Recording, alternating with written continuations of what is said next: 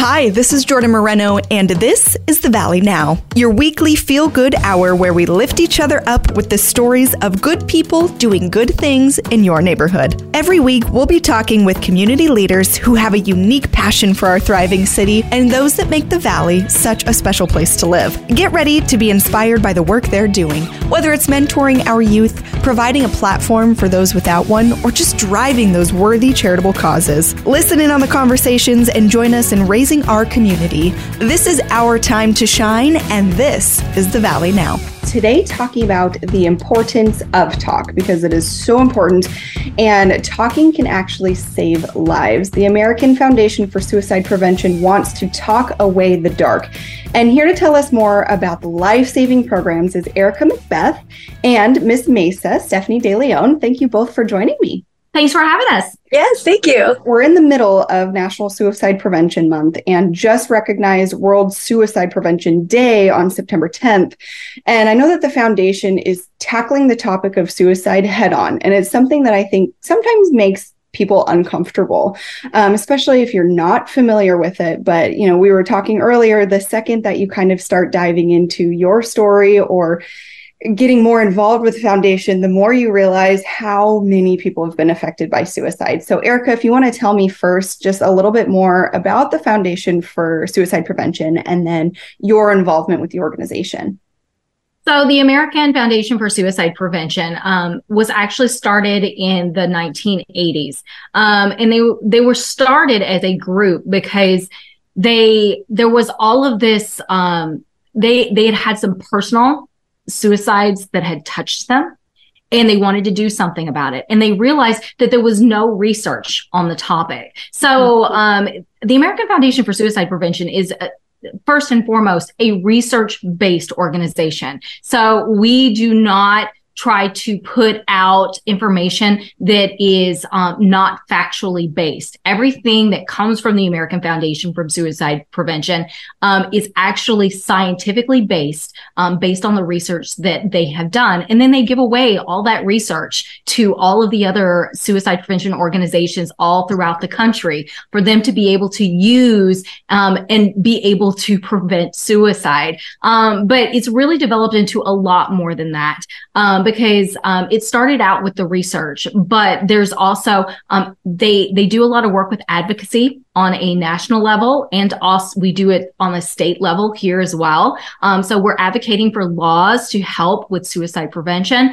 We also have programs in place in order to support survivors of loss, because as you can imagine, it is a deeply personal thing when you have a personal loss.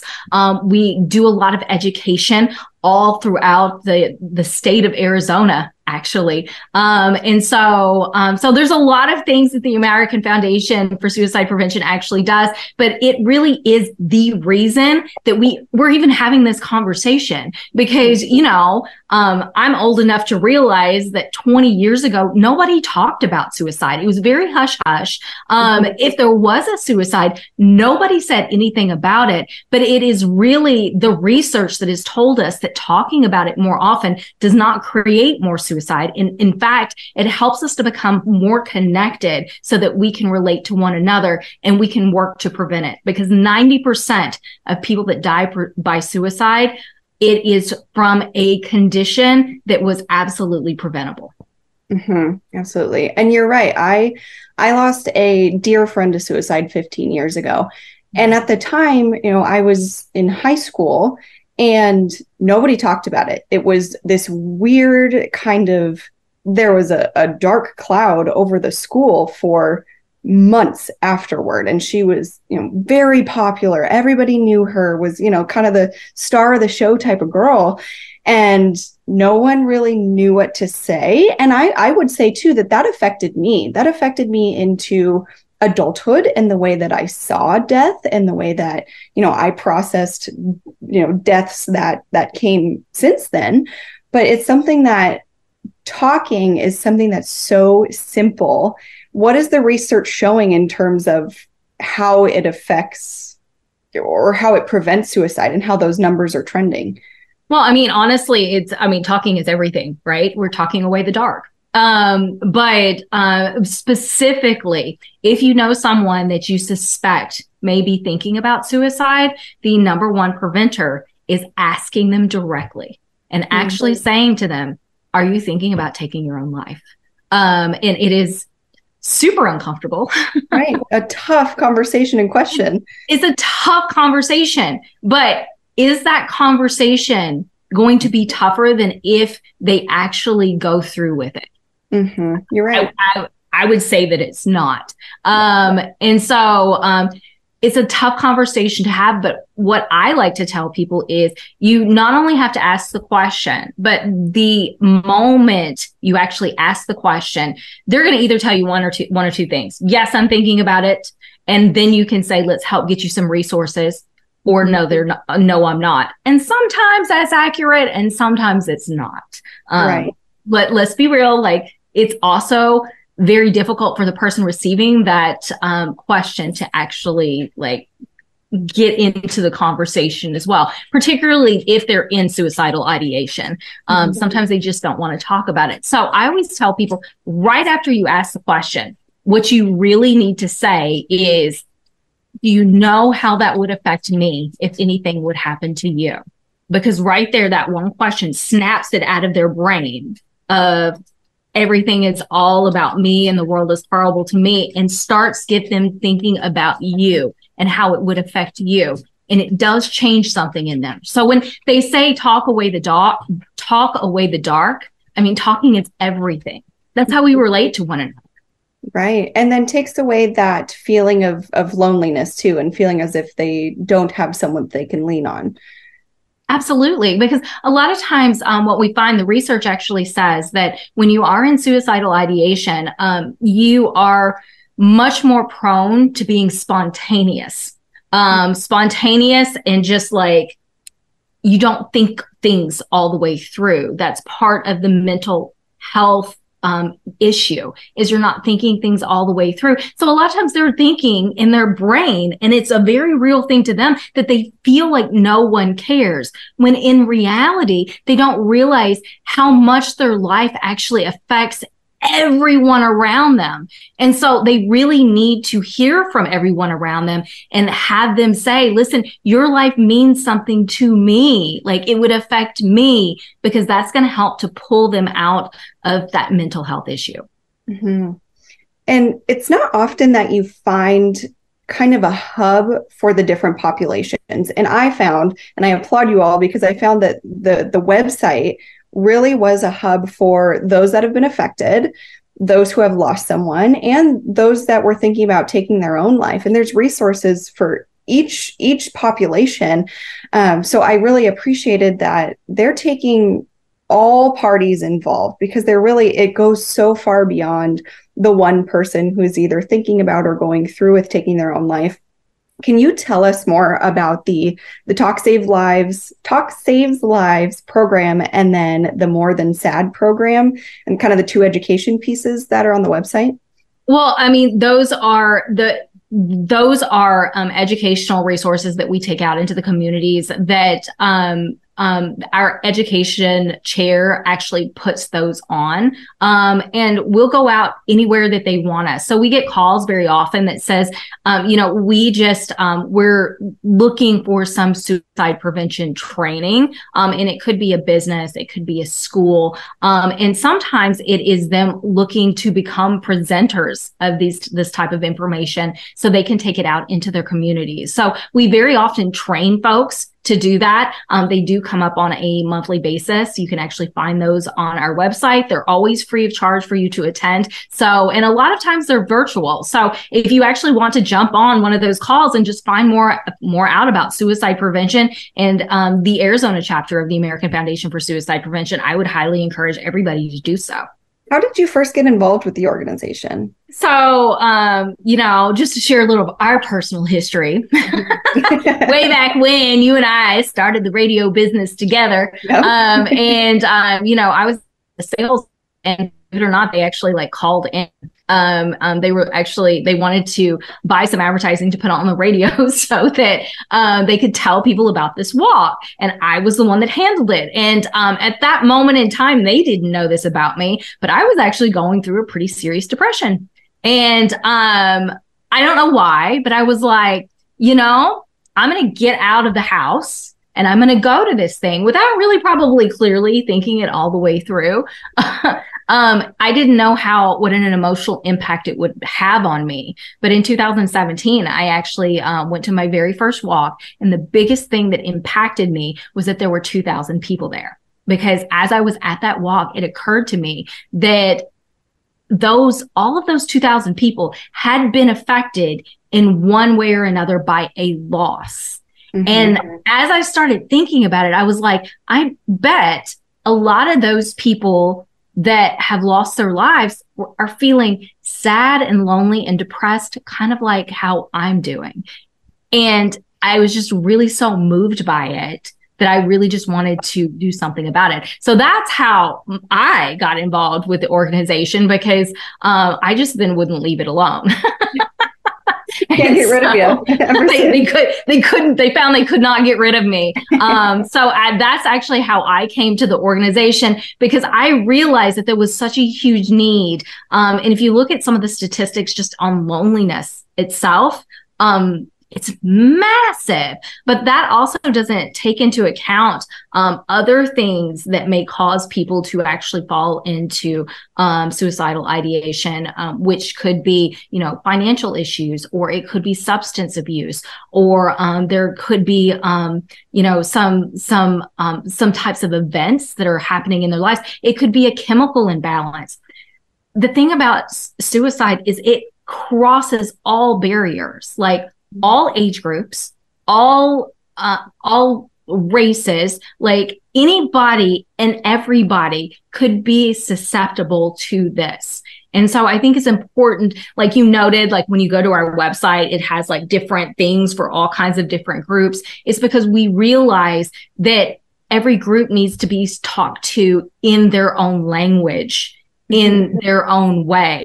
And so even though it's the same message, the way that it comes across, we have to always continually present it in a way that people are going to receive it. What groups are more at risk? Well, everybody thinks that it is going to be, the kids, because that's what you hear about the most, right? And it's the one thing that when it happens, it just hits us, because you think, that's a life that has been snuffed out before it even got started.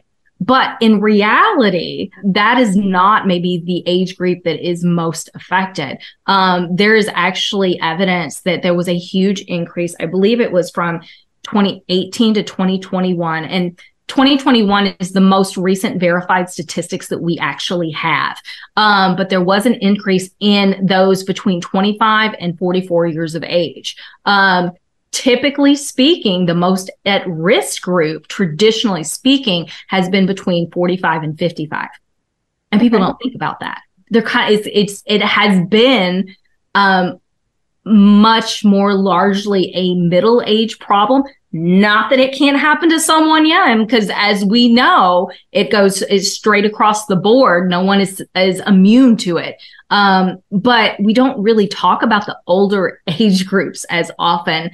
But when you find people in like that 45 to 54 age group, they are kind of losing hope, because they don't have that initial hope that their career is going someplace and I'm going to conquer the world. That's kind of died. They've run into a lot of challenges at that point in time. Mm-hmm. They may be running into some health issues. Health issues are another thing that we find that people have a really difficult time kind of coming out of. So, that has traditionally been the most at-risk group. But that is not always the case. And it doesn't mean that it would not happen in another age group.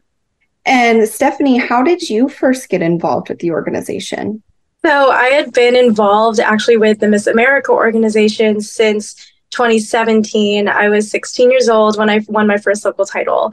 And I hit the ground running literally days after I won. I got involved with a different mental health organization and have since attended the Out of the Darkness walk first in 2019.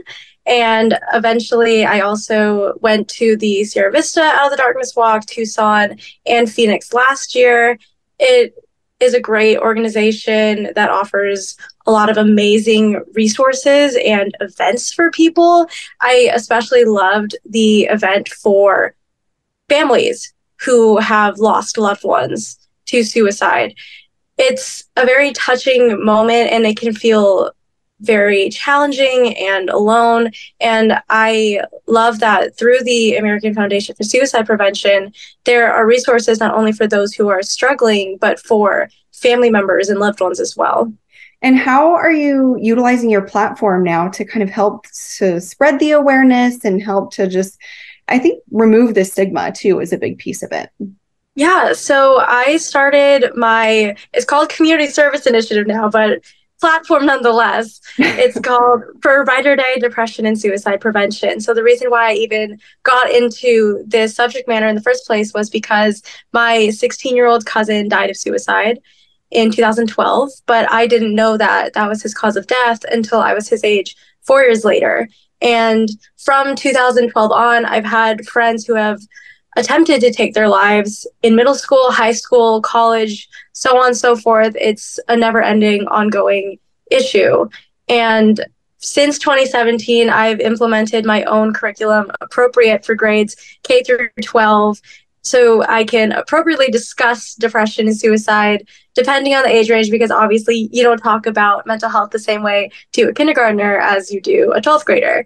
And also, since graduating film school at ASU, I've implemented mental health and illness into film, also in a safe, non-triggering way. My senior project, Day by Day, got accepted into the Phoenix Film Festival. So that was a really fun way to get my voice out there and out into the mental health community, have these tough conversations with people from a young age to those who've lived a very long life. And it's something that is completely irreplaceable. And I definitely owe a lot of the knowledge that I have to the American Foundation for Suicide Prevention as well.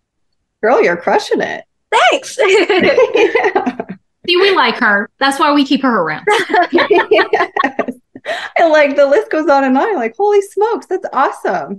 Thank you. That you kind of took this initiative to do it on your own and to go out and build curriculum. What sort of responses do you get when you go speak to a kindergartner? Because I have a son that's almost 5, and in conversations with some of my parent friends, I feel like kindergarten really does. I mean, that's when a lot of bullying starts, and that's when all of these topics that 5 years old seem so tiny and so innocent to me, but it's a different world out there. So what sort of responses do you get when you go into the classroom? Yes. So starting with kindergartners, I like to make pinky promises with them, but I do like doing all ages, but specifically kindergartners. I kind of go along the route of mental health conversations with these young kids, along the route of, if you feel sad and you don't know why, that's okay. Because we don't always need to have a reason, and it's valid, because that's the important thing with being a child and being susceptible to everyone's opinions about you and taking care of yourself. Your feelings are valid, mental and physical, and that's something that shouldn't be disregarded.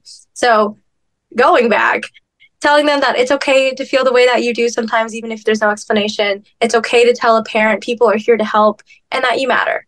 And that's kindergartners. The youngest I was actually able to discuss with keywords depression and suicide directly were 3rd graders, 8 to 9-year-olds. This was something that I was able to do at 18, and I went to a summer school. I just gave my general appropriate 3rd grade presentation, not really using those words yet, and then I opened up the floor for questions. No one raised their hand. And I'm like, okay, let's talk about my story, because I've been talking about my cousins, but it took me a couple years into being in the Miss America organization for me to be comfortable talking about my own journey with disordered eating since I was their age at 8 years old and living with anxiety on a day-to-day basis. So I told them that, and my mom was in the audience too, taking pictures of me, but that was one of the first times that I was like, okay, I'm going to do this, because it's really hard to talk about in a family, and especially coming from a traditional Asian family. The reason why I didn't find out about my cousin's death by suicide was because mental health wasn't something super discussed in my family, even though other family members I've had eating disorders, and I've had schizophrenia and a whole range of mental disorders. So I went into that room, told my own story, and then 20 hands raised. And we answered them all. I had some private one-on-one talks after.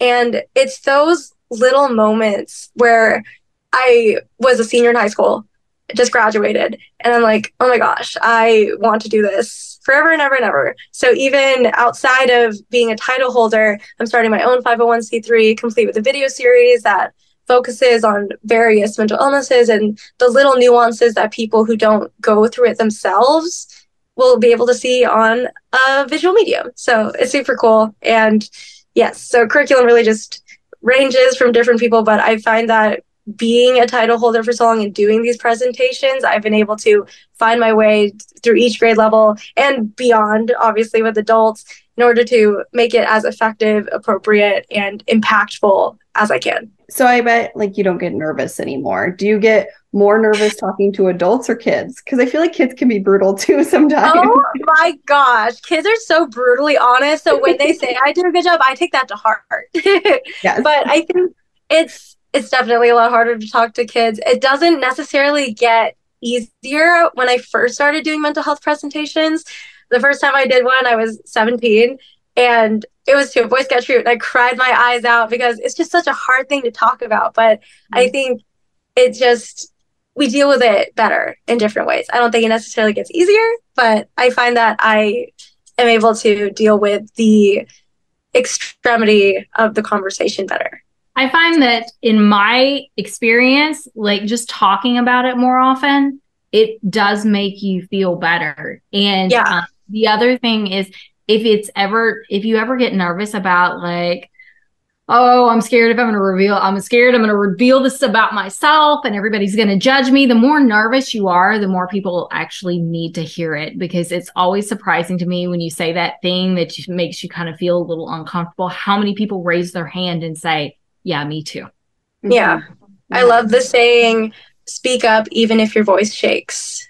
Mm-hmm. Yes, I love that too, because vulnerability is something too that I think generationally didn't happen. You know, even like 10 years ago, people did not like to show vulnerability. And so we now coming into our own feelings and our own truths, I think there is still a lot of nervousness around it. And so the more that we have, these proud leaders and people that kids can look up to that are speaking their truth and are being vulnerable, and maybe your voice does shake during a presentation now and then, I think it's an amazing thing. So you guys are both doing great work for the platform. Well, and if you think about it too, the like women are so much, we're conditioned to be much more vulnerable. Women actually do attempt more often, but men complete more often. And so, I think it's also a thing we have to open up our men and boys to also being allowed to be vulnerable, because it's in that vulnerability where we find our mental health. Mm-hmm. Yes, preach it. Well, tell me about the walk, the Out of Darkness walk for Phoenix, because that is coming up. So tell me about your involvement in it, and where can we learn more? What's it all about? Well, it's so the Phoenix Out of the Darkness walk. It is meant for anyone that has either lost someone or support suicide prevention, or anyone that has been an attempt survivor or has had mental health challenges, you name it. If suicide is a concern for you, then we highly encourage you to come out to the Phoenix Out of the Darkness walk on October 21st. It's going to be at Salt River Fields. It's going to be right there in the stadium. So we're super excited about that. It is we have a very, what I would like to say, serious but emotional conversation, because let's be honest, this is a very serious and emotional topic. And then our walk there's something very beautiful and meaningful about the whole experience. It is very uplifting. And if you have had a loss, and you've never been, it is actually very helpful to help you to heal, or at least that is what people have told me after having attended the walk itself. We would love for everybody to come out. We would also love for you to register for a team. We are raising funds for the American Foundation for Suicide Prevention, and for all those areas that I mentioned previously. So we would love for people to come raise teams, raise monies. We're trying to do a lot of fun things around that. But if you don't happen to be in Phoenix, we do also have walks in Prescott, Flagstaff, Tucson, and Sierra Vista. So if you want to go to afsp.org/Arizona, you can find all the events and all of the information. And so that we would love to actually have you come to register and come to the walk. And that is my spiel on the Phoenix Walk. Did I leave anything out? I don't think so. I think that was pretty good. I think you covered it all. Is there anything else that the community can do beyond the walk, beyond October, to help to support the organization? Listen, there are always things that are going on with the American Foundation for Suicide Prevention. If you cannot come out to walk, because I have had people that have said, listen, I'd love to walk. I just can't physically do it. You can actually go and you can donate onto the website. We do have an area where you can actually give on a monthly basis if you feel called to do that. But we also have lots of other events that come up. Like we have our educational events that we talked about.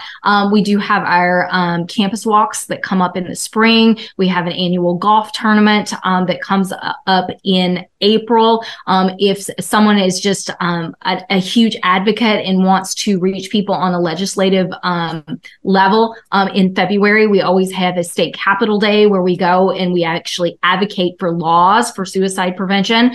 So there's all kinds of things that you can do. You can become a volunteer, which is exactly like what Stephanie and I are doing. Neither one of us have any kind of training or well, I don't have any training. I don't think you have. Do you have training, Stephanie? I minored in psychology and I've attended some courses, but nothing formal, but yeah, volunteer. We're not doctors, but the number one thing that you can really do to prevent suicide, be kind. There's so much going on in the world. You just never know what's in people's hearts and their heads and what they're actually going through. Be kind, pay attention. And if you see somebody that's struggling, be that helping hand to reach out and help them. And sometimes it's those small things that are the things that are most needed. The perfect way to end it. Be kind, a very simple call to action for the entire community. Erica, Stephanie, thank you so much for joining me on The Valley Now. Thank you for having me. All right, I want to give a very special thank you to my guests today, and I want to thank you for being a part of the program and making our community an amazing place, not just to live and to work, but most importantly, to play. You can hear The Valley Now on the radio, with audio on demand on radio station websites and the Odyssey app. My name is Jordan Moreno. Shine your light, share your love, and join us again next week right here on The Valley Now. We get it. Attention spans just aren't what they used to be. Heads in social media and eyes on Netflix. But what do people do with their ears? Well, for one, they're listening to audio. Americans spend 4.4 hours with audio every day. Oh, and you want the proof? Well, you just sat through this ad that's now approaching 30 seconds. What could you say to a potential customer in 30 seconds? Let Odyssey put together a media plan tailor-made for your unique marketing needs. Advertise with Odyssey. Visit ads.odyssey.com.